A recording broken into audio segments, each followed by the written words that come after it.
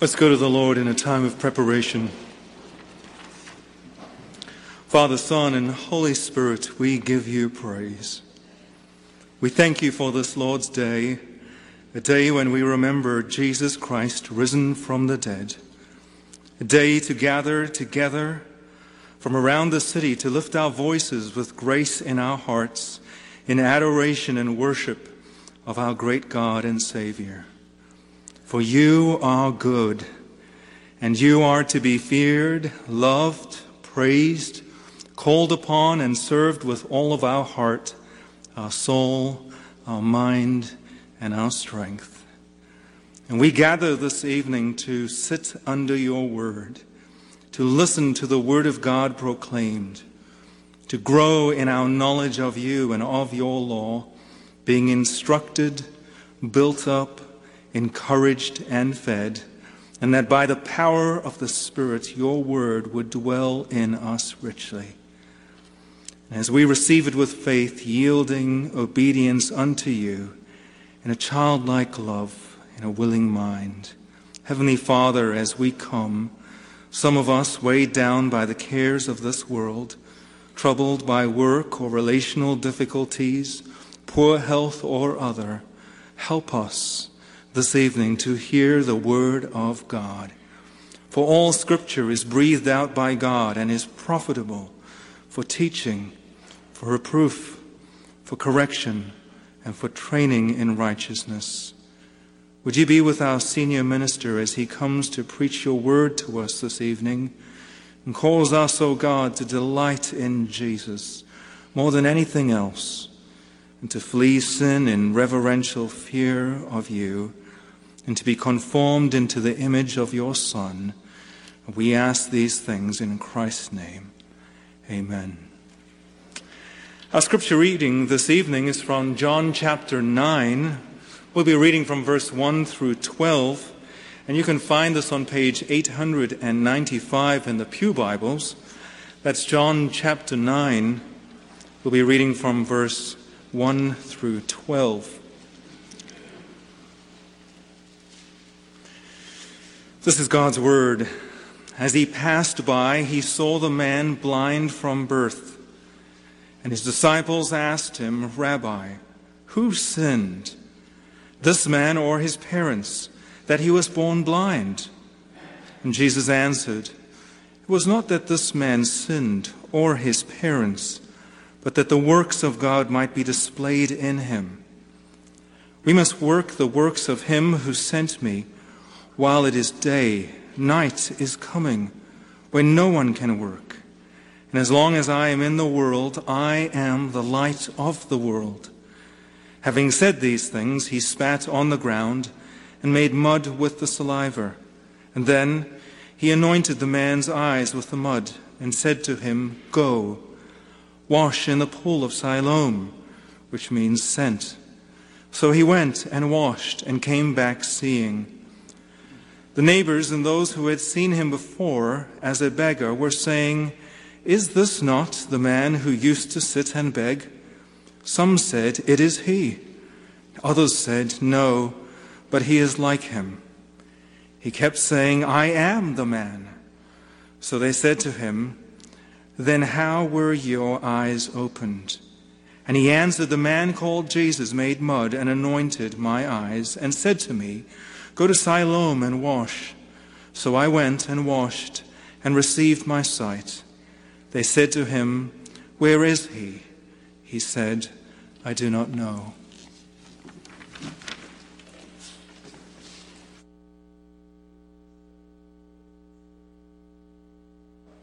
That we discover over and over again in our experience. You take two children brought up in the same home, Christian home, exposed to the same parental influences, had the same Bible stories read to them as they were growing up, been prayed over, prayed for, prayed with, brought up in a church that believes the Bible, teaches the Bible, sings the Bible, prays the Bible. And as they develop into manhood or womanhood, becomes apparent that they're going in two entirely different directions. For one, it all makes sense. It all falls into place. They come to believe in the Lord Jesus and cast themselves upon him. For the other, there may be a kind of nodding acquaintance with the things of God, but actually, even though they never go off the rails, even though they never deny the faith, even though they never give up going to church, at least perhaps in the early days, as time passes, as circumstances in their lives develop, as temptations come their way, as questions arise in their minds, it becomes apparent that although they're not really rejecting even the faith of their parents, it becomes apparent that actually they don't get it. They don't get the faith. They don't understand it. They really don't see it. They don't disagree with it. They don't reject it, but they really don't get it. And it's at moments of crisis, moments when the circumstances of life are testing them, that you begin to see that actually there is no saving faith there. Why is that? Why is it that people can sit under the Word of God, read the Word of God, and some people get it and some don't? As we've been following the conversations, the debating, and the interaction that Jesus Christ has been having with people in his day that is recorded in John's Gospel, we're confronted with that very reality. We're confronted with some people, only a few, who get the message, who see it, who go for the gusto and grab at the truth and make it their own. But there are others there, yes, others there with Jesus, there, listening to the best preaching you could get ever in human history, listening to the Lord Jesus himself, there among them, doing the miracles, doing all the things that demonstrate that he is the Lord, seeing all of those things firsthand, and in spite of that, they don't get it. In fact, the opposite, they reject it. All of that is the background. That is the those are the ingredients in the mix as we come to look at this chapter this evening. It is not just a story of something that happens out of the blue. This miracle about which we're reading, and we're going to look at it in a two-part phase, part one being the miracle itself this evening, and then look more closely at the purpose of the miracle as it's unpacked for us later in the chapter. But this miracle takes place in that context in which there is this division amongst people. Some believe, but they don't really believe. Some don't get it at all, and they don't believe. And a few believe and are set free by the truth that they find in Jesus. That's the context as we come to the sermon. And it would be helpful if I had the sermon, in fact, with me here instead of back there. Now, the key phrase in this section is in verse 5. Not that I ever look at these notes, it becomes apparent as time goes on. But anyway, they're there anyway as a kind of cushion in case I need to fall down. Verse 5. Number 5. As long as I am in the world, Jesus says, I am the light of the world. That's what connects it to the discussions, the debate that I've just mentioned in the previous chapter, because it's in chapter 8 and verse 12 that Jesus makes the claim, I am the light of the world. Jesus spoke to them saying, I am the light of the world. Whoever follows me will not walk in darkness, but will have the light of life. And the very phrase, the light of the world, has its Hebrew background in Isaiah chapter 49, verse 6. In John's Gospel, if you're stuck on almost any theme or picture or idea that just seems to come out of the blue, you can more or less guarantee that he got it from Isaiah. The Hebrew in Isaiah 49, verse 6 goes like this, It is too light a thing that you should be my servant, to raise up the tribes of Jacob. This is the servant of the Lord, the one who's going to be despised, rejected, and killed for our sins in chapter 53. Here he is being spoken to by the Lord to raise up the tribes of Jacob, to bring back the preserved of Israel. I will make you as a light to the nations, that my salvation may reach the ends of the earth. Here is God speaking to his servant, the one who will be wounded for our transgressions and bruised for our iniquity, the one who has the Holy Spirit on him with a full anointing. This is the one to whom the Lord is speaking in Isaiah 49. And this idea of Jesus then as light, the light for the nations, the light of the world that brings salvation to the ends of the earth, this idea is the idea that drives the narrative of this passage. It shows us what happens when the light of truth shines, that some are made blinder by it and others are made to see by it. Because through this miracle of the healing of this blind man, Jesus is going to demonstrate at a physical level what his presence and his word and his truth can do at a spiritual level in the hearts and lives of men and women. Now you can see immediately that the miracle is set against the background of a human tragedy. We read about a man who is born blind. We're not told how people knew that. Some suggest that perhaps the man was born without eyes at all, that all there were sockets where eyes should be, and therefore it was obvious that this was a man who was born blind. We don't know the background. We know that he was a familiar figure, that people knew of his presence, knew that he was born blind, for whatever the reason for that, and this man's tragic condition serves the bigger picture because of the theme of spiritual blindness that has already been introduced by the expression, the light of the world. And it's against that background that we see this man who is born blind. I want you to notice in verse 1 something very important that I don't want to miss this, even though it's not apposite to our sermon this evening, but I want you to notice what it is that precipitates the whole story here. What precipitates it in verse 1 is this, that he, that is Jesus, saw a man blind from birth. As Jesus passed by, he saw this man, and it was the disciples saw what Jesus saw. They followed his eyes. You know, the very weird thing goes on Sunday mornings mostly. As I'm looking around the congregation, there are some people in the congregation that look to see what I'm looking at. I'm actually not looking at anything. I'm just looking. Kind of giving a wandering eye to see who's there and who's not there and take notes so that I can keep a record of your infractions. That's all I'm doing. But some people follow my eyes, and apparently the disciples were following Jesus' eyes, and they saw him look at this man who was born blind. That's crucial, actually, to this story.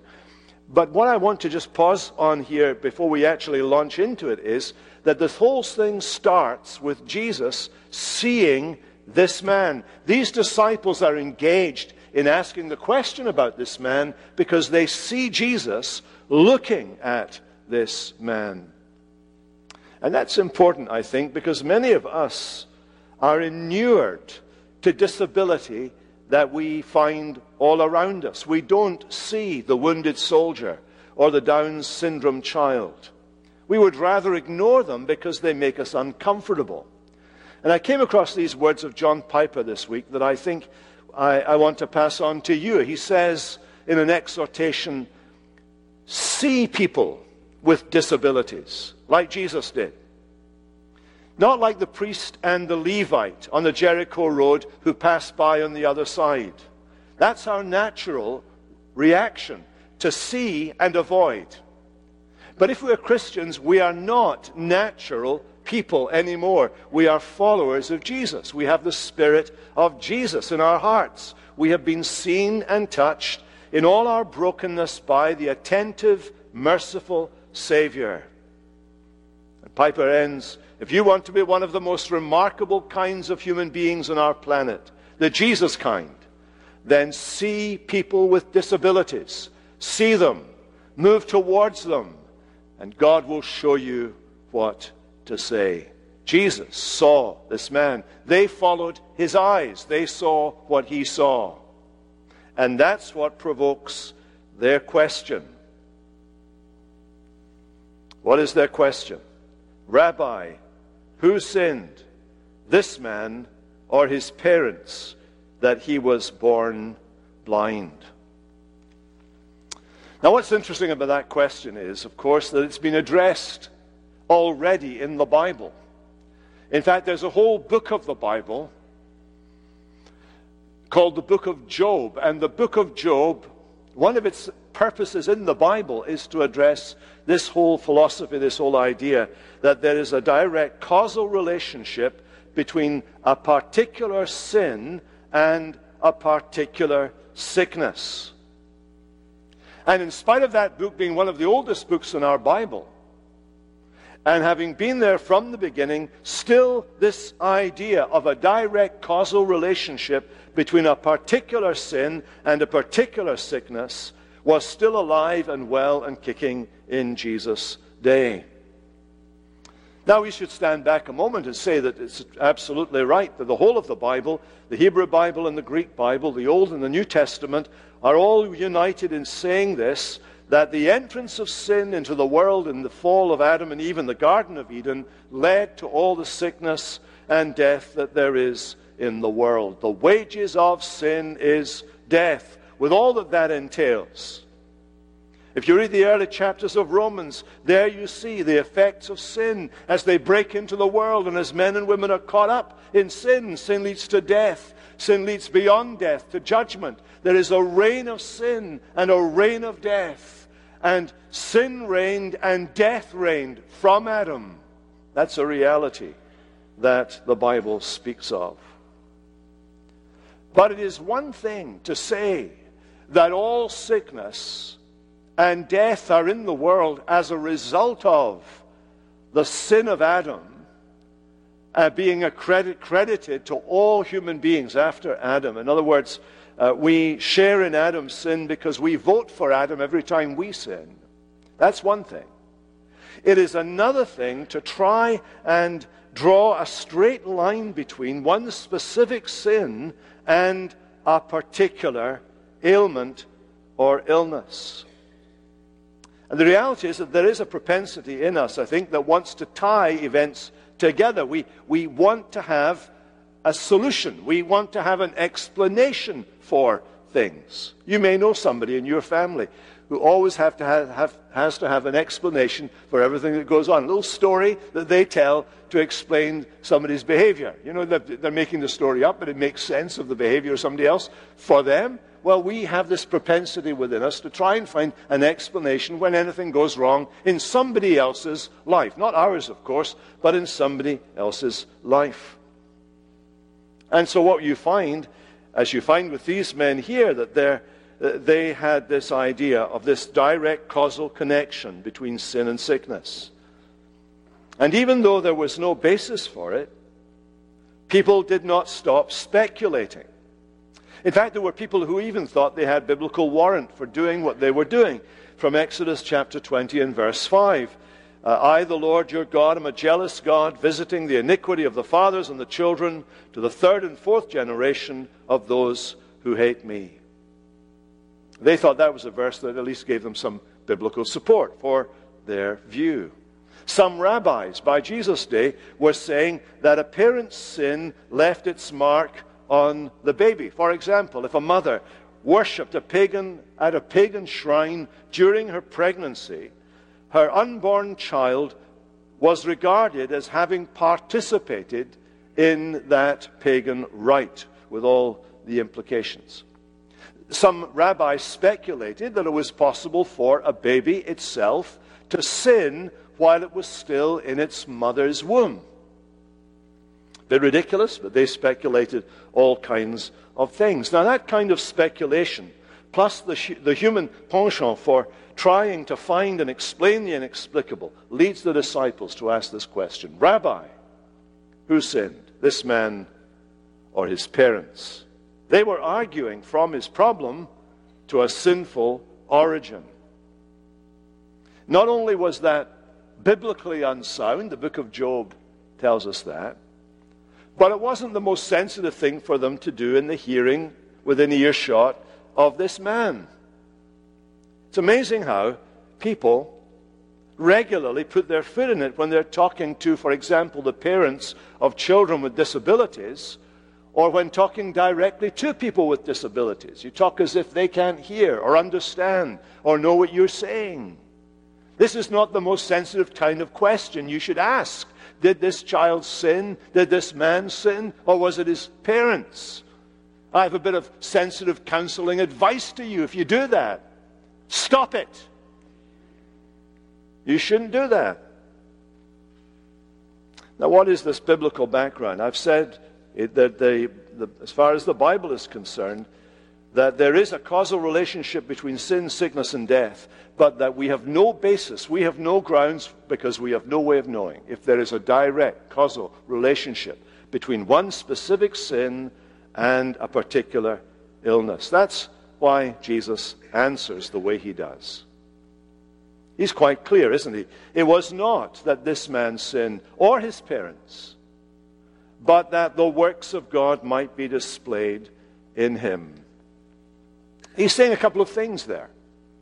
Not only is he discounting the philosophy behind their question, he's discounting that, but what he's saying is that this man's condition is within the orbit of the sovereignty of God. It's within the orbit of the sovereignty of God. That this has not just happened, as it were. This man's congenital condition was not outside the scope of God's overall ruling and directing of our lives.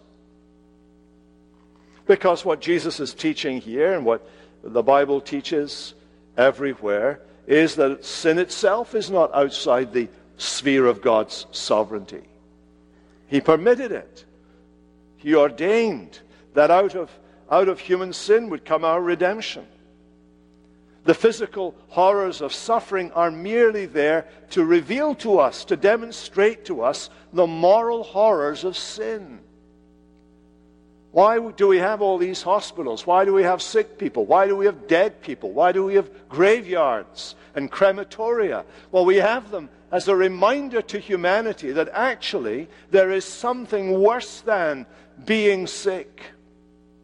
There is something worse than physical death. It is merely sickness and death are merely the sacraments of spiritual sickness and spiritual death. They are the outward visible sign of the reality of spiritual sin itself. Jesus places this man's suffering within the sphere of the sovereignty of God.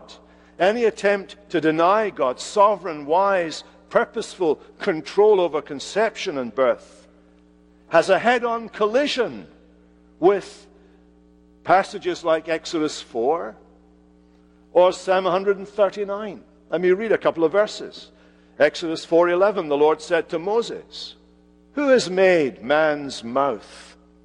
Who makes him mute or deaf or seeing or blind? Is it not I, the Lord?" Or Psalm 139, "You formed my inward parts. You knitted me together in my mother's womb." Now, I don't mean to cause added pain to those who suffer from congenital problems, but to say that even those things are not out with the sovereignty of God. He has not lost control here. But I want you to notice even more closely that in this particular case, Jesus subsumes this issue into the purposes of God. So he places it in the sphere of God's sovereignty, but he also points us to God's purpose. And here are his words. His purpose is this, that the works of God might be displayed in him. What he's saying to these people is, you want to know the cause of this. You want an explanation. You want to know if there's a reason why this happened to this man. I don't want to talk to you about the cause. That's above your pay grade.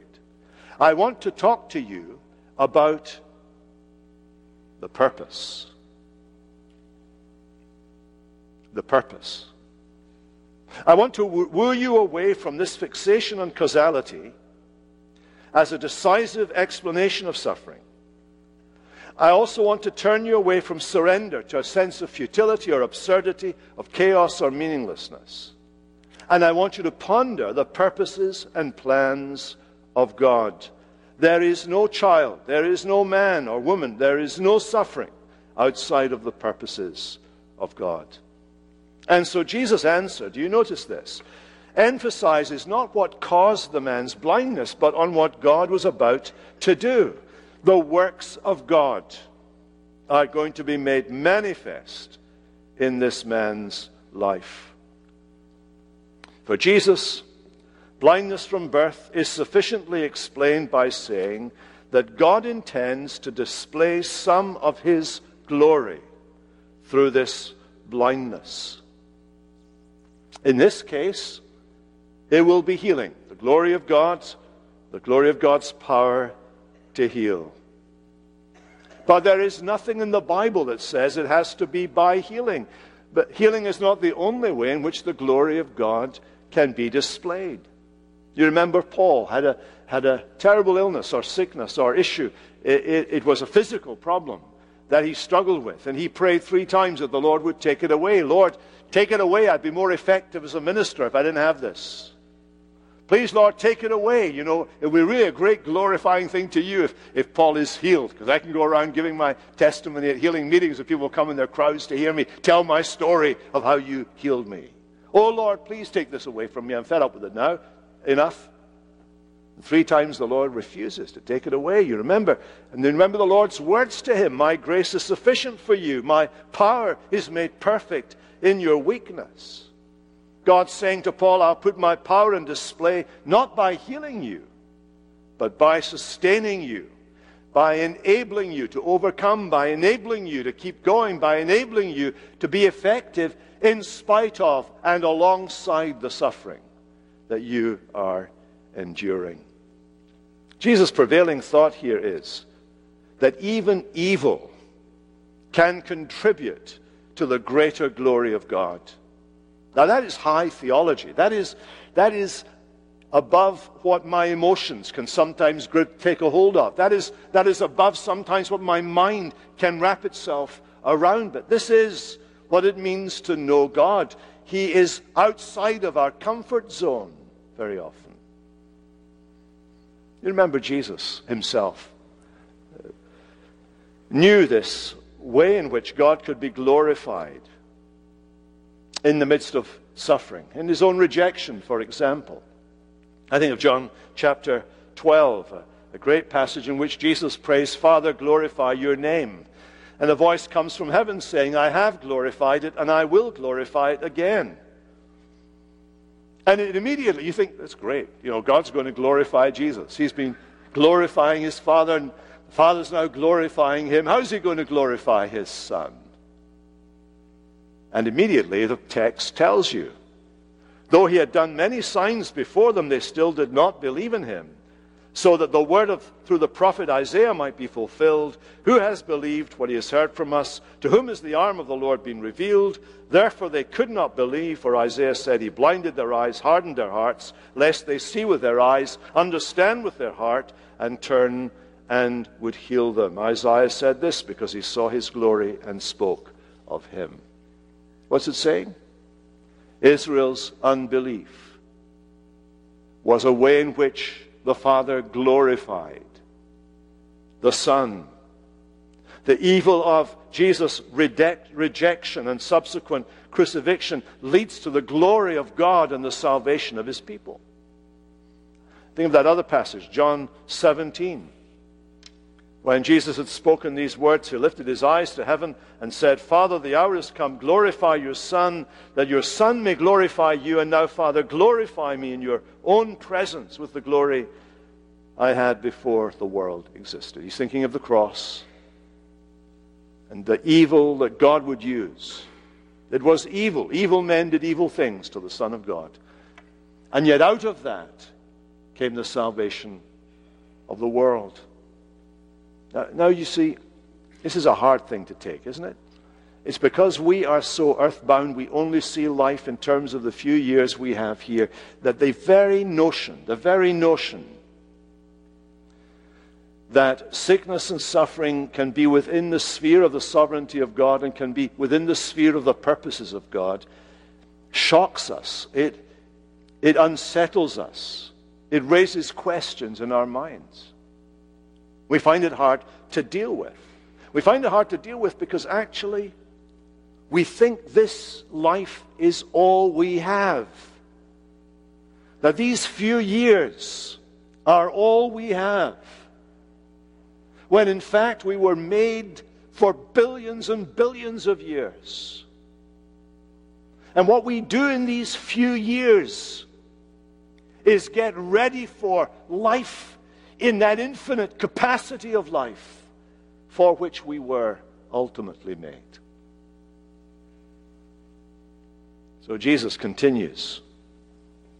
Listen to what he says. We must work the works of him who sent me while it is day. Night is coming when no one can work. Notice those two words, we, me.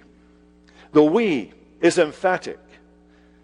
It includes the disciples, I'm sure, but I want you to notice that he is careful to distinguish himself as the one whom the Father has sent. We must work the works of him who sent me while it is day. He is the one who was sent. He is the sent one of God. This is important, by the way, in a moment. He is the sent one of God. Just register that word, sent, just for a second. In your brain, put it on the side, save. Click save, because we're going to go back there in a moment. He is unique. He is the sent one of God. And there is a divine imperative working on him and on his people. We must do the works of God. We must do them now in spite of opposition, now in spite of the strength of the enemy, now in spite of competing priorities. Even though this was a Sabbath day, as we'll learn in a moment when Jesus does this miracle. In spite of competing priorities, there is an urgency to doing the work of God, because this is the day of opportunity. The night is coming, and in John's Gospel, the night spells darkness, that is, spiritual darkness, apart from Jesus. This is the day of opportunity. This is one of the aspects of the mystery surrounding the fulfillment of the Messiah's work in the world. People expected the kingdom to come in its fullness when Messiah came. They weren't prepared for a hiatus between its inauguration and its consummation. They expected him to bring final judgment then, for example, but he holds final judgment back to allow men and women to repent, to allow the contradiction of the kingdom, that it would grow slowly, imperceptibly, that it would grow amidst persecution, that it would grow amidst widespread error as his elect are gathered in from all parts of the earth until that final moment when the final day will come. We must work the works of God while it is day. When the miracle happens, let's look at the miracle. It does so at Jesus' initiative. Listen, look at the context again with me. As long as I'm in the world, I am the light of the world. That's crucial. Now notice, I am the light of the world, having said these things. So what is happening now is going to be a demonstration of what it means for Jesus to be the light of the world. This is a physical demonstration at a physical level of the spiritual realities that Jesus is speaking of when he says, I am the light of the world. You see that? Having said these things, he spat on the ground and made mud with the saliva. He anointed the man's eyes with the mud and said to him, "Go wash in the pool of Siloam," which means what? Sent. So he went and washed and came back seeing. I want to build on that for a moment. This is important. There is a clear flow from Jesus' reiteration of the claim he had made earlier, verse 12, chapter 8, "I am the light of the world." It is clear that he's using that expression metaphorically for spiritual light and truth and life that he brings.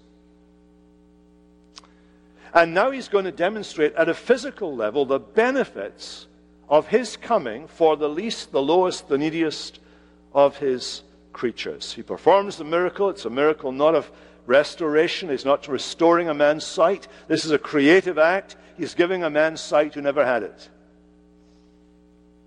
He's the light of the world.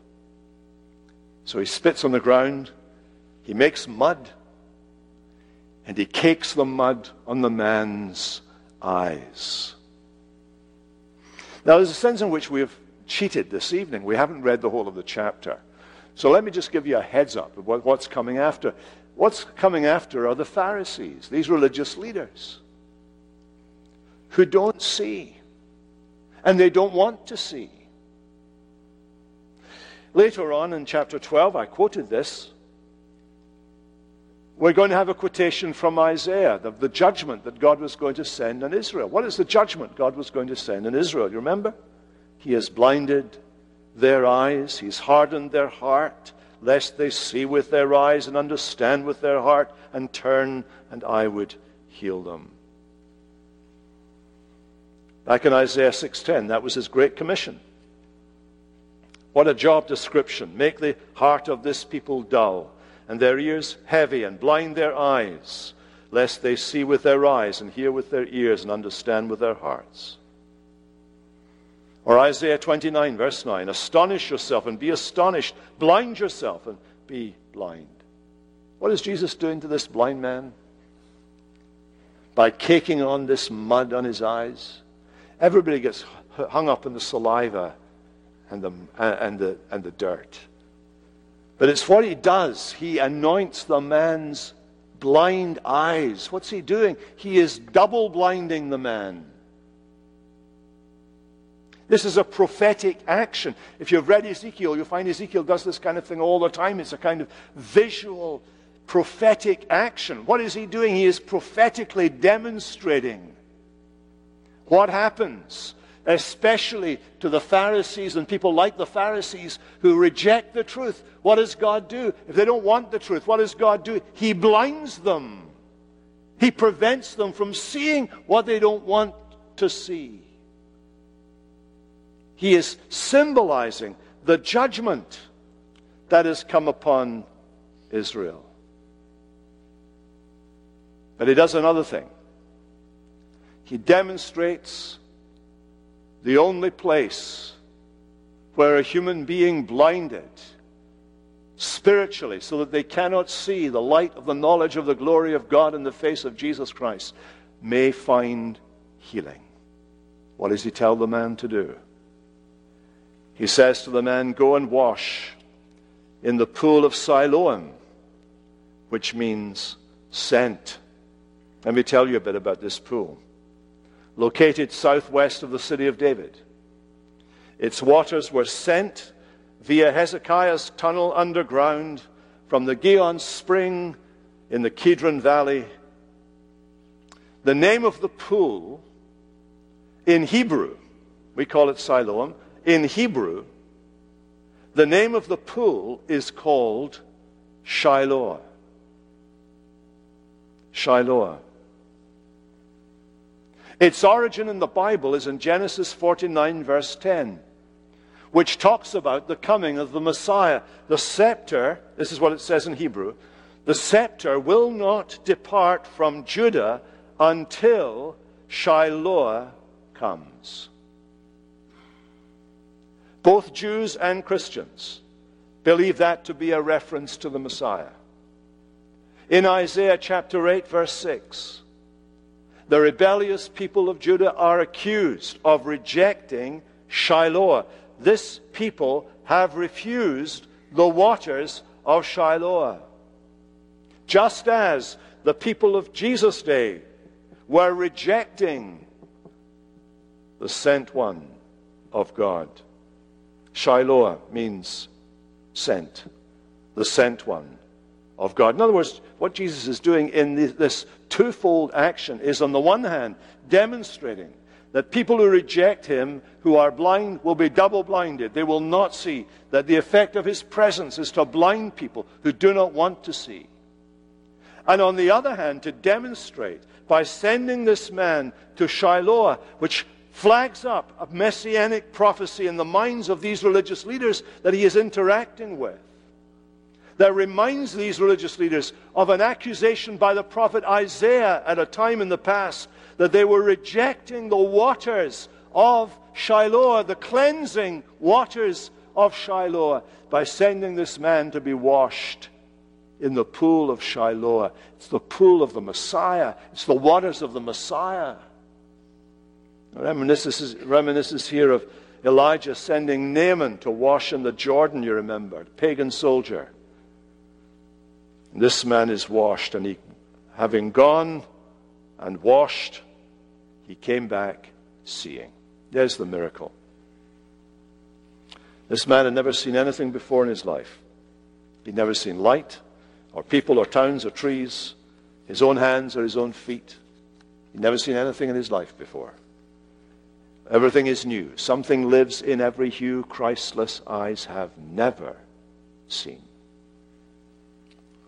And his coming creates this mild sensation. We'll pick this up next time. The neighbors and those who'd seen him before as a beggar were saying to one another, in pantomime, really, could this be him? It can't be him. It is him. It's like him, but it's not him. Meanwhile, the poor guy's continually saying, it's me, it's me, it's me. It really is me. It's a pantomime. What can't they believe? This man had been begging all his life. He'd been a blind beggar, the truly poor. And now he's going about seeing. And what does he say? He gives his testimony. The man called Jesus made blood, anointed my eyes, and said to me, go to Shiloah and wash. So I went and washed and received my sight. He just said what he knew. It wasn't a big, involved testimony. But he said what he knew.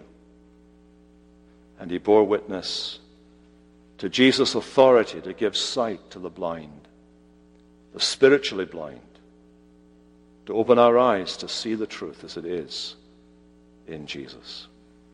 Father, we pray that tonight you would open our eyes to see and our wills to embrace the truth as it is in Jesus. As we take these emblems, these very physical things of bread and wine just now, we pray that you would feed us spiritually, nurture us, Lord, in our faith. Make us stronger in our faith, we pray, in Jesus' strong name. Amen.